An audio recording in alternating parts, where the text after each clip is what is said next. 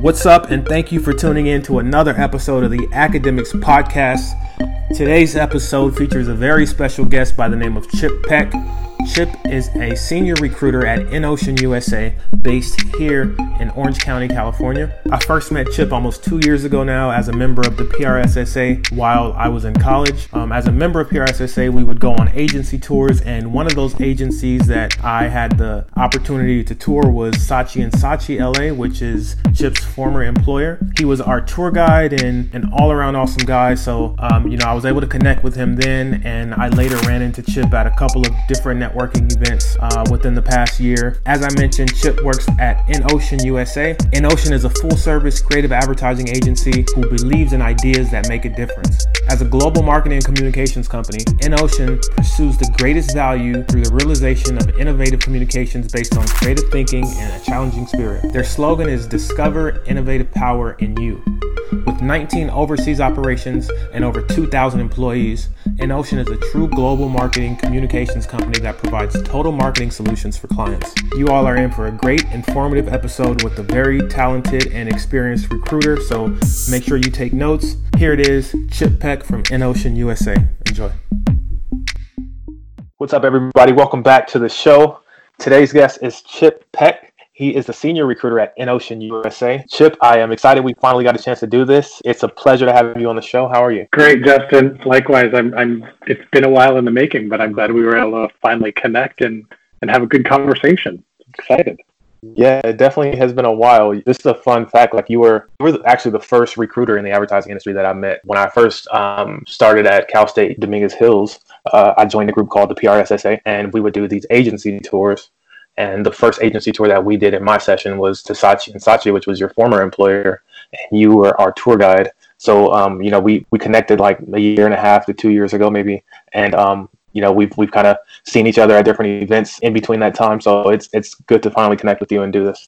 Yeah. It's crazy how long it's been. It's already been 2 years. And yeah. It's insane. Yeah. Time flies. Yeah. So as I mentioned, you are a senior recruiter at InOcean. How did you end up in recruiting? And more specifically, how did you end up in advertising? I think I fell into recruiting because it was something that I was interested in doing through informational interviews when I was in college, and went to work for a small restaurant company here in Southern California. And it was myself as the recruiter and my boss, who was the director of HR. So he kind of handed everything to me and said, recruit, figure it out. So I hired, I had to put together a whole plan and everything, but I got really excited about it when I realized that I could interact and talk with people on a daily basis and just really kind of have a meaningful impact in their life, specifically kind of helping them with their career and whatnot. So I kind of got it, I guess, a little by accident. I mean, I was hired for the role, but I didn't go to school for it. So kind of stumbled into it just through experience, I guess you could say.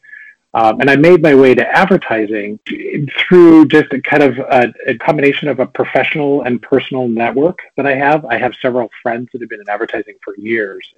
And I was in technology recruiting prior, and I was talking with a good friend of mine.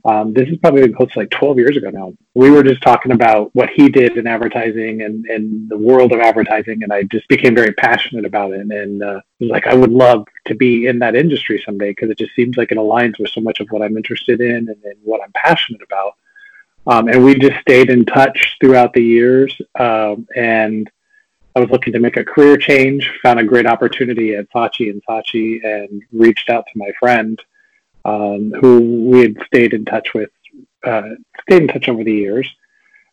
And he took my resume, gave it to one of the recruiters, who passed it along to my boss, and that's how I ended up in advertising. But it was a long time coming, because I think it was probably 7 or 8 years after I originally had that conversation with him. So it kind of goes to what I think we'll probably talk about a little bit later with regards to my network, and building a good network and having that network just work for you when you want a new opportunity, because that's what I did, and that's how I ended up in advertising. Yes, definitely. We definitely will get into that a little bit later. You are at InOcean now, so can you tell the listeners a little bit about the agency and exactly who they are and what they do? Sure. Yeah. So InOcean USA is part of InOcean worldwide. So it's a worldwide agency, but every office has its own set of clients and everything. This office here in Southern California was founded about 11 years ago as a partnership to be the advertising agency for Hyundai. So there's kind of an affiliation there. There's some investors and whatnot from the family that owns Hyundai that also is invested in InOcean. So we are a full service creative advertising agency, predominantly focused on automotive because Hyundai and Genesis are our two main clients.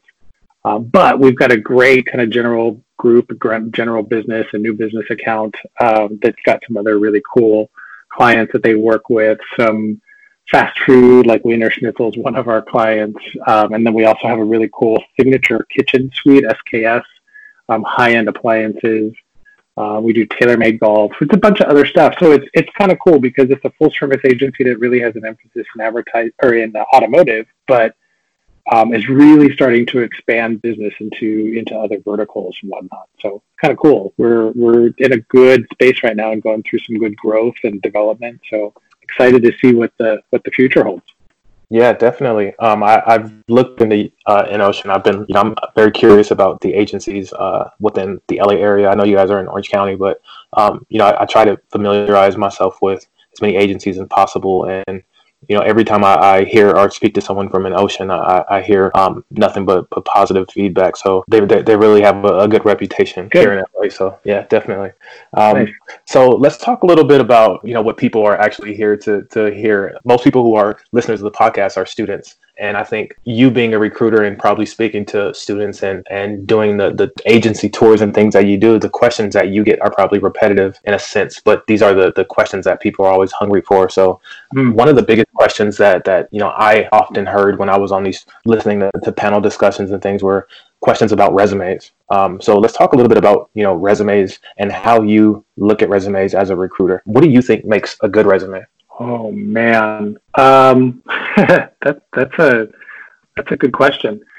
I think there's kind of two pieces of advice that I typically kind of use to guide people into thinking about what they want to put on their resume and how they want to communicate it.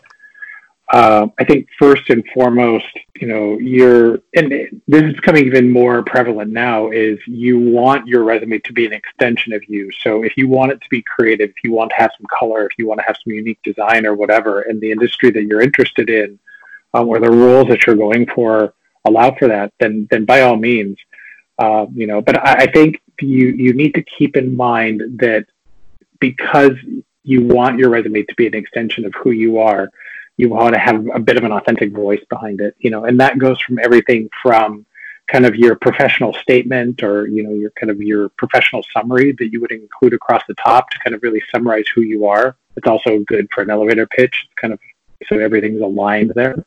Mm-hmm. So I think, from that down to talking about what you do at, in your current role and your previous jobs and things like that and your interests and whatnot.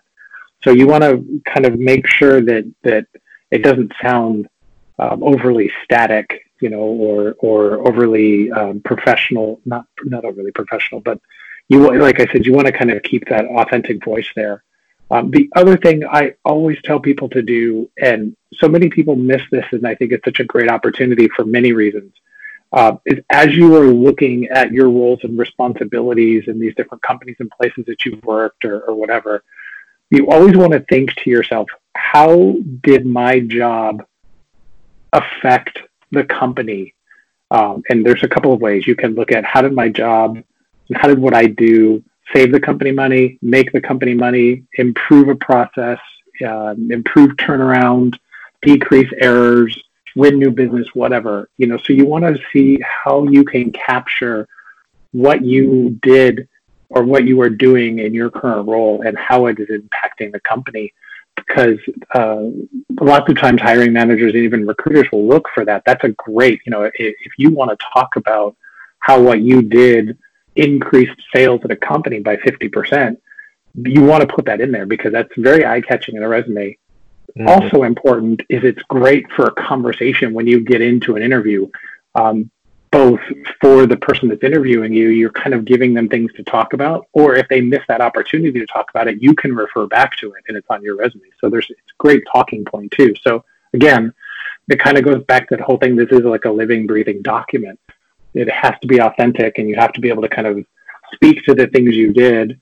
But more importantly, is if you can tie that into how you impacted the success of the company, that speaks volumes to people that are looking at your resume. So I would say those are the two pieces of advice that I use generally, kind of overall, and then to get into more specifics. But that's kind of where I would encourage people to start when they're looking at their resume. Great advice. Great advice. Are you a fan of cover letters? And do you think they're really necessary? Oh man, that's like the age-old question I think every recruiter gets asked. And I always tell people, every recruiter that you ask will give you a different answer. So you, again, have to go back. And if it is important for you to have this cover letter and there's something that you need to share in that cover letter, then by all means. But that being said, as a rule of thumb, I'm not a huge fan of them because everything that you're saying in your cover letter should be in your resume. And if you're repeating what's in your resume, then you're just kind of wasting your time. You're not really bringing anything additional to the table. So that's why I tend to not have as big of an admiration for cover letters as others do. That being said, if you are putting together a cover letter, you want to keep it as simple and concise as possible. Maybe 2 paragraphs with like 3 or 4 sentences. So I'm not spending 5 minutes reading, a single-spaced full-page cover letter because I'll lose interest. And within those 2 paragraphs, you want to speak specifically to the role or to the opportunity or to the organization. Because if you're just giving fluff, again, if you're just telling me what's already in your resume, you're wasting my time. You've wasted your time putting it together. So, just as much as a resume needs to be a living, breathing document, a cover letter should be practically a new document every single time you start. Certainly have the skeleton, the bones, to put some meat to, but unless you're kind of really addressing something that is unique or specific, I feel like you should be covering it in your resume. So I don't know. I go back and forth. Some days I'm on board with it. Other days I'm not. And like I said, for those that want it, just make it authentic. Mm-hmm. What about let's say entry-level candidate comes in, or you're speaking with the entry-level candidate reviewing a resume. Does the length of the resume matter? Because I've heard it should be never be more than 1 page. Is that true? Is that something you pay attention to, or is that just something that they tell you in school? I mean, I think to a certain degree it's true. Even with people that have been in the industry for 30 or 40 years, if I see a 6-page resume, there's just something where I'm just like, oh my gosh, there's going to be so much information in here. It's going to be so overwhelming.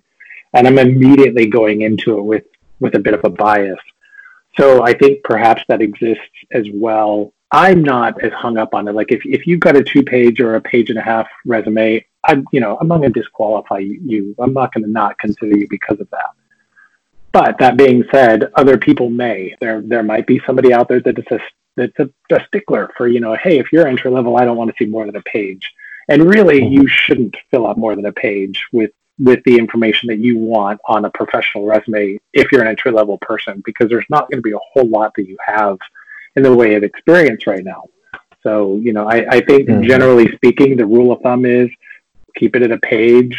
As you get more into your professional career, 2 pages, sometimes 3 pages, just depending. I think is acceptable. In lieu of more current events, in your opinion, what's the best way that a candidate now can stand out in this new virtual world that we're living in, where everything is done via online, Zoom, etc.? Yeah, right. It's changing, and I think we're in an interesting situation where I don't know if we will go back to business as usual as the way it was run prior to this pandemic and all sorts of other things in the economy and whatnot. So I think now is a perfect time to adapt and learn and master techniques around networking and building your connections, because that to me is, you ask anybody that I talk to about how to find a career, that's what they're going to tell you. I come back to is that networking idea, is building your network, using LinkedIn, using local groups, that you align with professionally and personally too. Is all of that is your network. And I even go so far as to say that if you go to a house of worship, if you have a faith, that can be part of your network as well, because you interact with all these different people in the community.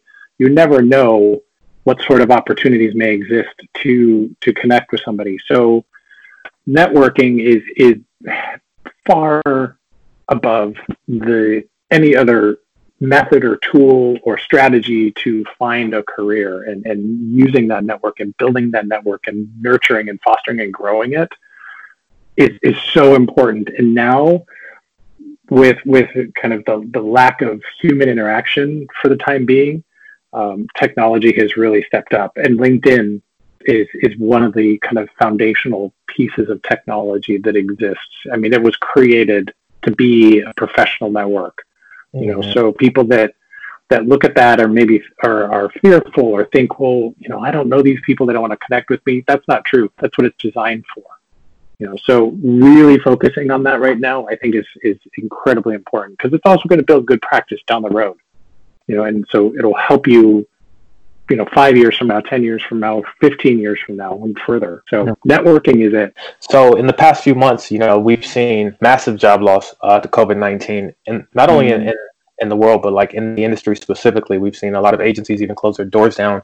Early on in the pandemic, I lost a job opportunity, and it was crushing, because when you go on LinkedIn and you apply for these jobs, you see how many people have applied, and it's kind of overwhelming, seeing how high the odds are stacked against you. So what advice can you give to those people who are struggling to kind of gain traction and find interviews and land jobs? What advice can you give them, that are those people that are listening now? Oh, such a good question, Justin. And it's a crazy time right now. I mean, I've recently been connecting with a lot of people that are struggling to find opportunities for whatever reason, be it industry or experience or whatever. I think emotionally, like an emotional piece of advice that I would give to people right now is recognize that we are in a very unique situation. For a lot of people, the last time there was a major financial shift like this was 2008, 2009. So it's over a decade. So there's most of the people that have been working over the last 10 years, or even beyond, may not have ever experienced something like this. So you kind of have to understand, I think, first and foremost, that we're operating in a kind of a unique situation with the pandemic and everything else. So come at it with a bit of grace and give yourself a little bit of compassion, and recognize your successes, even if the success is, no, you didn't get a job. Hey, at least you reached out, at least you interviewed, at least you got that far. However far you got, recognize that, and kind of use that as a motivator to continue to move forward, because it's a lot harder right now. 100%. I will not deny that, because there are, like you said, some agencies have laid off, some have closed doors. So there's a lot more people in the market, which is why networking and connecting with people, and understanding the industry better, and doing informational interviews, and just asking questions about why people do what they do and how they do what they do, and just expressing interest in people and building that network is so important. Because if you don't, and you go to Indeed or LinkedIn and you apply for these jobs, like you said, you're seeing the numbers. I talked with somebody the other day that was looking for a director of data analytics, and she applied to a position for Slack up in San Francisco. 800 people applied to that position. So, I mean, it's insane. So when you do that, you're playing a really risky numbers game. It's like, I don't think I know anybody that will go to Vegas with the odds of you getting an interview in 1 in 800 by just applying. Those are bad odds. So I always tell people, I'm like, you can do that. If you want to apply to those positions, by all means. But as your job search in a whole, in all of the things you should be doing, that should be much lower on the scale than networking, because, you know, those two in combination are going to be great. And I'm not saying don't look for jobs, because absolutely you need to be applying. But how much better would it be if you applied to a position where you already knew a few people in the organization, and you had spent the last 3 months developing professional relationships, and you had informational interviews and, you know, all these other things. And when we get back to face, it's great. Go get coffee, go get lunch, whatever.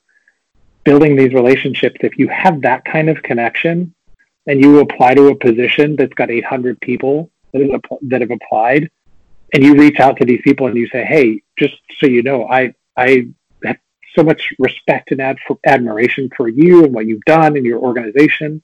And I told you I was passionate and I was going to keep an eye out on the career page. Guess what? I found a job that I absolutely love. Here it is. I applied. Thank you so much. You don't even have to ask them to do anything, because who knows? If they take your resume to the hiring manager, or better yet, to the recruiter, you've completely changed the odds. You are now no longer 1 in 800. You were probably like 1 in 10, or maybe 1 in 12, you know, depending on how many people make it to the interview process. I don't know about you, but I'd rather be 1 in 12 than 1 in 800. You know, so I think, you know, going back to what I was saying earlier, it's like building that network. That's so important. But also know that people that are looking for jobs right now are struggling, and it's tough. And things will change. And there are companies that are hiring out there. I see it all the time.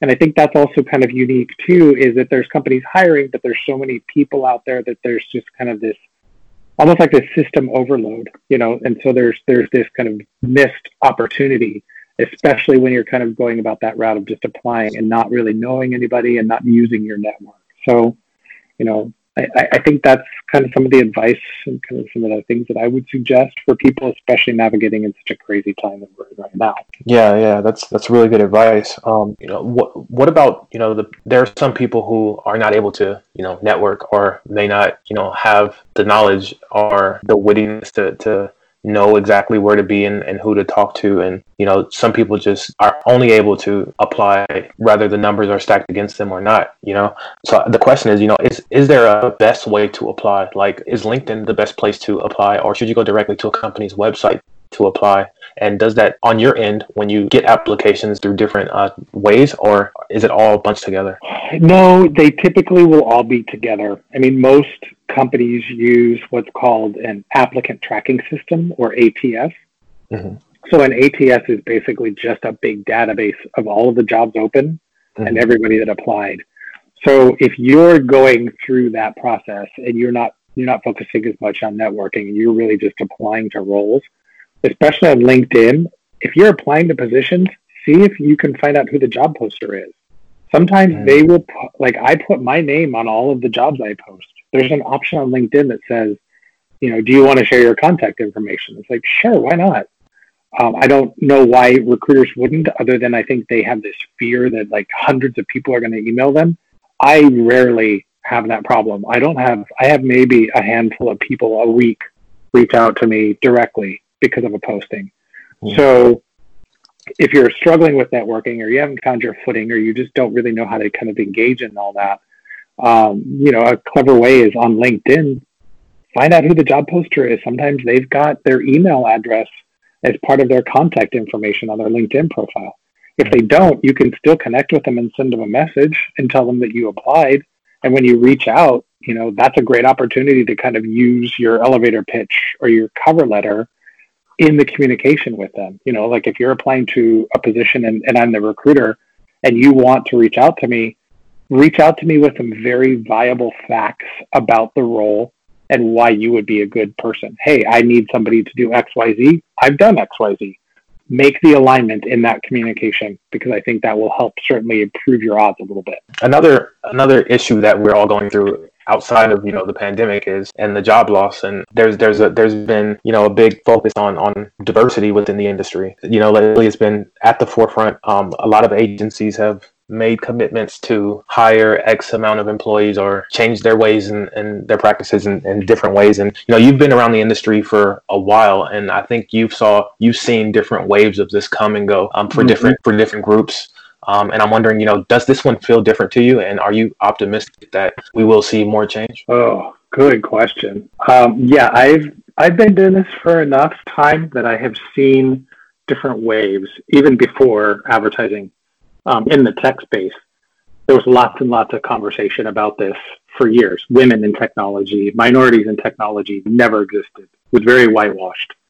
Mm-hmm. So there's always been kind of this underlying conversation around how do we find these people? How do we engage with these people? How do we attract these talented people to our organization? But it was almost kind of, I don't want to say it was lip service, because I don't believe it was that insincere. I do believe that there were movements and major conversations and changes that took place that I think were really valuable and certainly have their merit. But this time around, it's interesting, Justin, because I feel like there's a major cultural shift. Mm-hmm. I hear people saying things and talking about things, especially in advertising, that they wouldn't have talked about 5, 6, 7, 10 years ago. I don't know. And when I say that, I mean, and I'll speak a very specific example that I can talk to about what's happening in Enocean is part of the reason I came to the organization, certainly from a recruiting standpoint, was to really figure out strategic ways to attract new talent, but was also really to look at what was going on from a diversity standpoint, from a recruiting standpoint, but also from an employee engagement standpoint. Mm-hmm. We just didn't have we were not having conversations about any of this, and bringing your authentic self means bringing your whole self. And how do you do that? And how do you create a safe space? So that was part of what I came on board. But interestingly, over the last several months, there has been a truly grassroots group of people at Enocean that have said, enough, we've got to do something about this. And so as that started to really pick up momentum, our president and our chief operating officer both stepped in and were incredibly vocal about the necessity for this and the urgency behind this. And let's get this going. And let's make sure it's sustainable, and tell us what you need, and it was really driving a lot of the conversation. But as a older white gentleman, he was very respectful in the fact that he didn't lead the conversations and he didn't suggest, here's what you should do. He just let this all organically happen. And it's been absolutely incredible. So, that's what I mean when I say I hear people having conversations that they didn't have these kind of conversations 5-10 years ago. Mm-hmm. COOs did not step up and say, absolutely not. We will not behave this way anymore. We need to categorically change how we do business. And our president saying the same thing and getting behind this and saying, sending an email out to the entire agency to say, this is what we're doing. We want you to hold us accountable. I don't remember the last time it went that deep. So I'm really encouraged. And I think that I always say it's a marathon. It's not a sprint, mm-hmm. But I think we've started off strong, and I think that's going to really help us and carry us through. And I'm encouraged by what I'm seeing. I'm encouraged by the honest, uncomfortable kind of getting to the core of some of these things that have existed for quite a while. And even myself, I have to take a look at that too. Because I have to be willing to have uncomfortable conversations and look inwardly. So, I see that happening a lot, and I'm encouraged by it. So I'm very optimistic. I'm very optimistic at where I see this going, and I'm excited to see it continue and the conversations continue. Yeah, that's good to hear. It's good to hear about, the agency leadership, kind of being open and listening. It's good to hear you, doing self-reflection. It's good to see the industry as a whole doing that. And I am optimistic as well. Good. The fact that conversation is happening is progress in itself. It's not enough, but this is definitely something that I don't think many people have seen. But yeah, let's get back to. I know you spent a great deal of time working with students and people looking to work in the industry. What are some common misconceptions that you consistently see from younger talent trying to get into the industry? Yeah, what are some common misconceptions about landing that first job that you see? I think the challenge that students have is they don't see their value. They don't know their worth because they'll look at a job description and it'll say 2 years of this and 3 years of this specific skill set and must be knowledgeable with this software and all of that. Job descriptions are really a wish list. It's kind of like, give me everything. Think of it like the Christmas list that you created as a kid. Remember, it's like you listed everything you wanted, and you're like, okay, I hope I get 2 or 3 or whatever. Mm-hmm. That's the same thing with a job description. It's like a list of all of the skills and traits and characteristics and everything that we would love to have in the perfect candidate. And I put air quotes around perfect because, that doesn't exist. So people will read that and they will think, oh, I don't have that. I don't have that either. And as they go down the list and they kind of check up all the boxes of things they don't have, they get discouraged and they don't apply.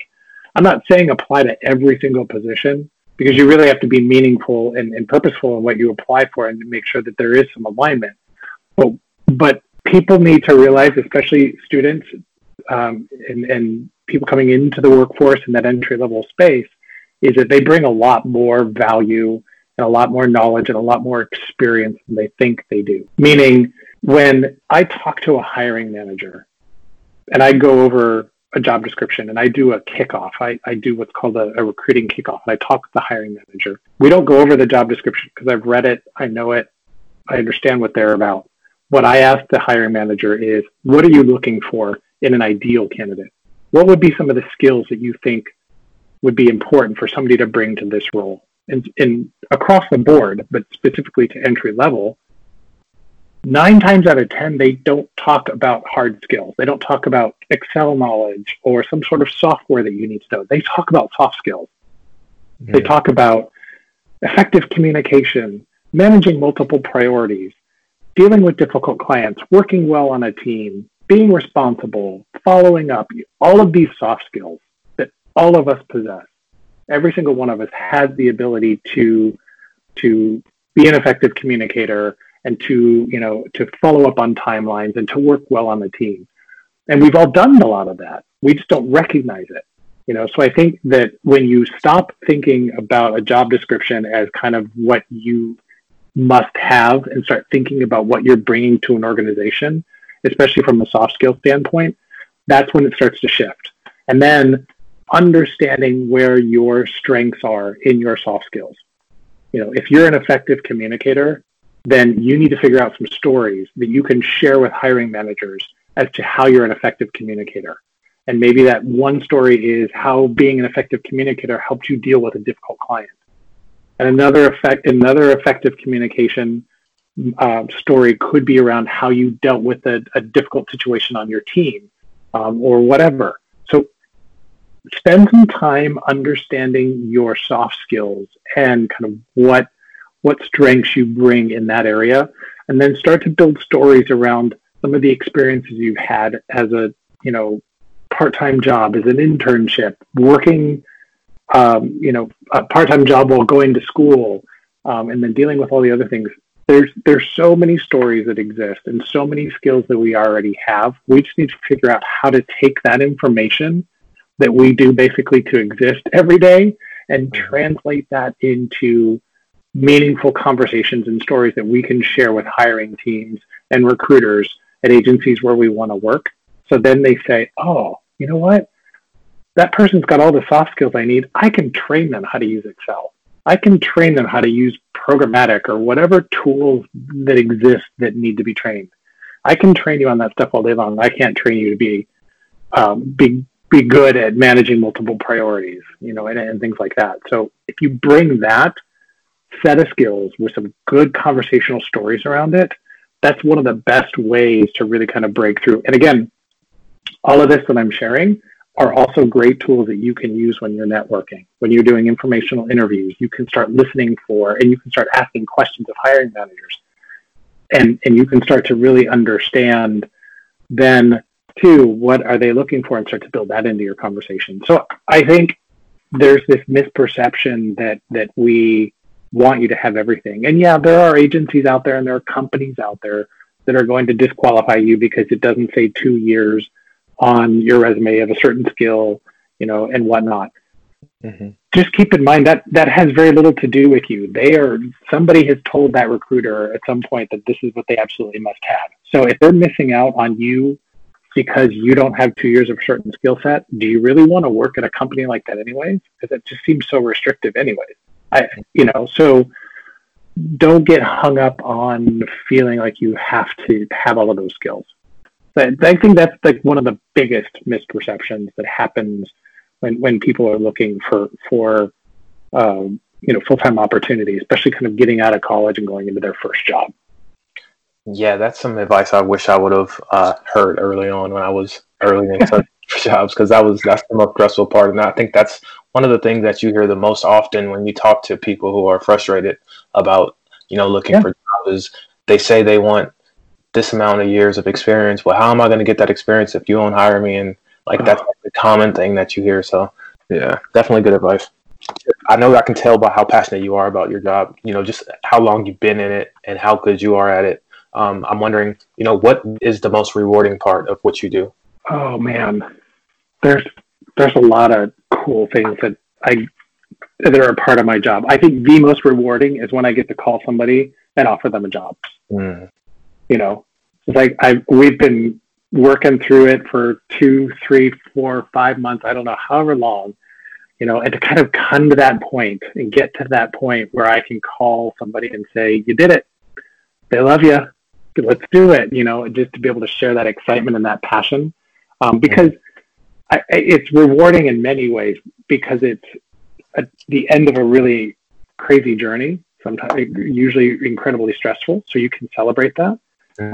But I also, it goes back to what I said way back at the beginning and how I got into recruiting and why I'm still doing it, is because there's just that I love being able to help somebody get to that next step in their career, that first step in their career, and just to be able to share in that success is just all the reward. That's like certainly one of the greatest things. I think one of the other things I love too is just the number of people that I connect with. The fact that I just have the ability to talk with so many different people, and people trust me with such an important part of their life. I take that really seriously, and so, and I had a really amazing mentor years ago that she told me, she said, Chip, people are trusting you with a major part of their life and are trusting you to help them figure out what to do next with their career. She said, don't ever take that for granted. And I don't, and I think that's the other thing too, is just the number of people that I've come in contact with and the experiences that I've had is incredible. I absolutely love it. Yeah, I'm sure, with all the positives that come with it, there are some challenges that you face. What's like the biggest challenge that comes from, being a recruiter? I think it's just, especially in this day and age, with all the pieces of technology that recruiters have at their disposal, it can create a bit of an impersonal relationship with candidates. And it's real easy for us to forget candidates, forget to follow up, forget to let them know that the position was filled, any number of things like that. And most recruiters that are good, that are supposed to be recruiters, struggle with that because there's just so much going on, so I think that's one of the hardest parts. I think certainly the hardest part for me is always consistently having to follow up with people and let them know that they didn't get the job, especially if we've been going through this journey and they're, one of the top 3, but unfortunately they're 2 of the 3 that didn't get selected. That's hard, because I've been there, and I think that's also the thing that is important is you can tell a good recruiter still has empathy because they've been there. I've been in that situation. I've been rejected for jobs and for careers. So I know what it feels like. So I always try and carry that into my conversation, and sometimes, I have to be callous and I have to send a general email to say sorry, but more often than not, especially if people get further along in the process, That's such a tough conversation to have because I just know how hard people work to get to that point. So yeah, there's definitely a lot of positives, but there's a fair share of negatives as well, for sure. One of the reasons, well, the biggest reason why I decided to start this podcast was, I was, as a student, I was, very focused and driven, and I knew what I wanted to do. And I was kind of confused as to why my classmates didn't have like a clear path or a goal and what they wanted to do. They were just, studying advertising and didn't know what would happen, or had no goals of, of the industry. And they didn't know exactly where they wanted to land within advertising. And as I was, doing my personal research, I was asking people to do informational interviews, and I was learning about all the different roles within advertising. And I think, through doing this podcast and through talking to my listeners, it has really helped them kind of figure out all the different career paths within this industry. And I think one that is never mentioned in school is, the HR route or the recruiter route. So for people who are interested in advertising, but don't necessarily want to be a copywriter or an account executive or any of those things, and they want to work with people and talk to people and enjoy, be able to enjoy a position as you do within this industry, what are some traits that are key when you're hiring a recruiter, a coordinator, or someone in HR? What type of people are the best fit for those type of positions? I think recruiting and HR, specifically recruiting, because HR is a little bit different. There's kind of you can go to school for HR, not necessarily for recruiting. But I think either, in the HR world in which recruiting is part of, I think a lot of what I look for, especially with recruiters or anybody that's looking to get into that side of the industry, is you cannot be afraid to talk to people. That doesn't mean you have to be an extrovert, because I know a bunch of introverts that are recruiters, and they're amazing.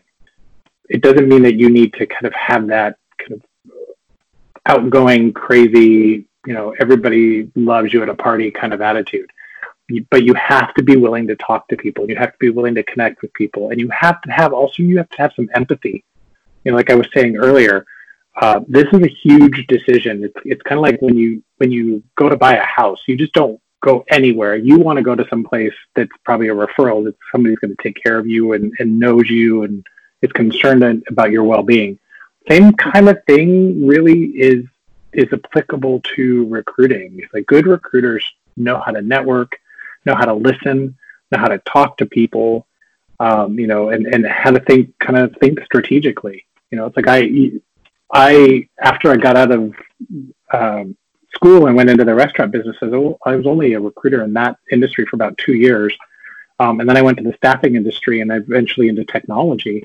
I could talk with anybody in a technology role, even though I may not know anything about what they do. And I could just ask enough questions to figure out kind of how to have some conversations and make the connections based on other things that I've heard before.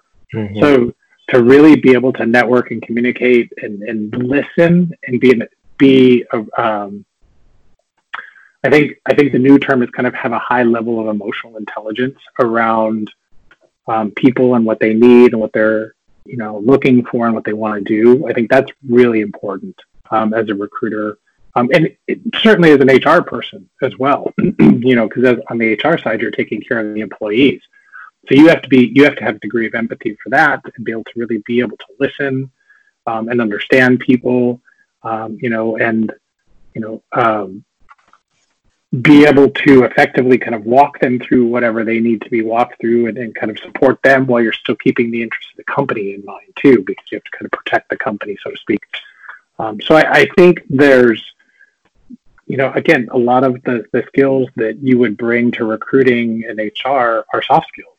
We'll teach you the rest. We'll help you figure out, if you need a certification for something, or if you need to go to, a seminar for something or whatever, we can take care of that. Mm-hmm. We want you to come here knowing, again, the same thing. I want somebody that's eager and willing to learn and will jump in and roll up their sleeves and do what they need to do to get it done. I'll take that over somebody that's got 3 degrees and all sorts of certifications any day. Because it's just, I want somebody that's willing more than I would want somebody that's able. And because I can train them on that stuff. It's hard to really get somebody to break old habits and things like that. So yeah, I think a lot of it's soft skills, and you can come from any different background. I mean, I know people that are English majors, that are history majors, that are psychology majors, that are communication majors. All of these types of people are in HR. So you don't necessarily even have to come to the HR world with a specific degree. You can get all that later. Mm-hmm. With all the experience you've acquired over the years, knowing all that based on your experience, if you could go back in time and talk to your younger self who was first getting into HR at that first restaurant job, what advice would you give yourself about your career or life? I think there's two pieces of advice that I would probably give myself, and that I would also that you will hear me share quite often. One of them, and I've already kind of talked about this, is know that you have worth, know that you have value. There was a great conversation I had the other day with somebody, and they said, be confident in your competence.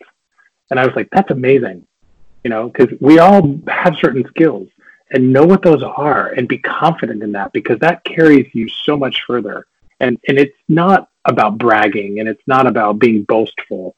It's just about saying, look, I'm really good at this, and this is what I can bring to the organization. So you should bring me on, because I will add a great amount of value, and knowing that I think is important. So kind of knowing that you are worthy and knowing that you have value, I think is something that I would definitely share with anybody, certainly my younger self. The other piece of advice that I say is, throughout this process, throughout your career, you will shift jobs and you will shift careers potentially. You will get way more no's and rejections than you will get yeses.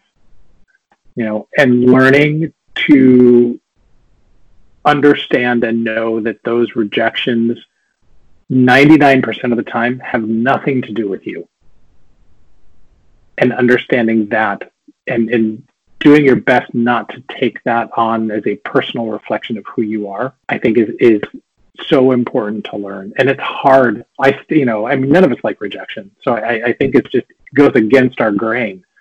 But when you look at this rejection, especially in the career sense, and realize that almost every single time you get a rejection, it's not because of you, it's going to really help you stay focused on what you do bring and what you do have to offer.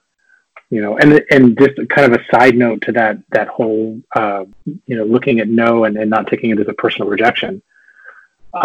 The other thing I say to people is, especially around networking, when you are afraid to reach out to total strangers because it's so foreign and it's unusual, get a plan together on how you want to do it and do it.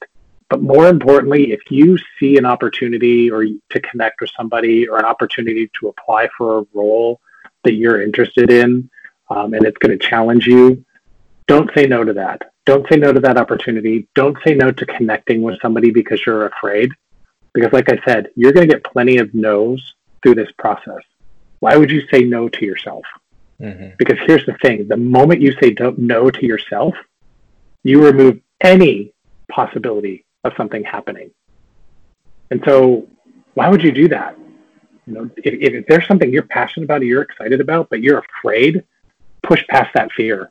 Do not let that fear drive you to a no, because you may miss out on one of the most amazing opportunities to connect with somebody, or one of the most amazing career opportunities you'll ever say. And if you say no, you've just missed it. So don't do that. Don't say no to yourself. That's the one piece of advice I would say, certainly pass along to younger people coming into the industry. And again, definitely something I would go back to myself and say. Yeah, Chip, you've given some great advice. And I have one more question that involves advice. And this one is for that person who is changing careers or trying to get into the advertising field and looking to work at a full service agency like Saatchi & Saatchi or like InOcean.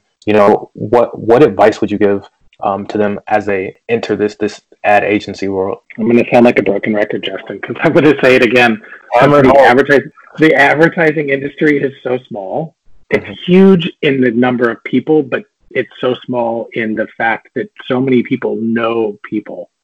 And if they don't know you, they know somebody that worked with you or whatever. So your network is so incredibly important, in building that. And, if to anybody that's listening, I will put this out there. If you don't know how to do that, then I will make sure that Justin has my contact information. And if you need help strategizing how to do that, then let's connect, because I'm more than happy to walk you through. It's not hard. You just got to figure out how to do it. But that network is so important, especially in advertising. My life is the perfect example of it. If I had not reached out to my friend when I saw this opportunity at Saatchi, I would have never gotten it.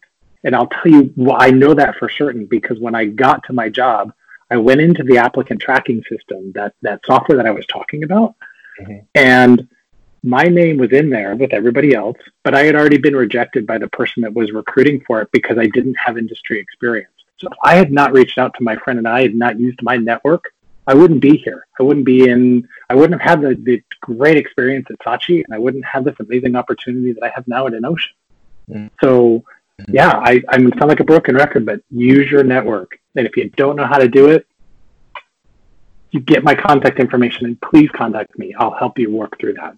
That is a great transition to my last question, which is, Chip, how can the listeners get in touch with you if they want to reach out? You connect with me on LinkedIn. That's probably the best way. Shoot me a message, especially if you're hearing it all on this. Please let me know that you heard it on Justin's podcast, because I would be absolutely willing to connect with you. So LinkedIn is the best way to do it. Perfect. Chip, thank you so much for joining me on the show. This was a great conversation. You dropped a lot of gems. A lot of people are going to take away some great advice from this. So thank you so much. Yeah, you bet. Thanks, Justin. It was a good time. What's up, everybody? Thank you for tuning into this episode. If you want to keep up with us outside of these podcasts, make sure you follow us on Instagram. That's at Adcademics, ADCADEMICS. And you can follow me personally. My handle on all social platforms is at Justin D. Barnett. You can also email adcademicspodcast@gmail.com for any and all inquiries. Thank you. Class dismissed.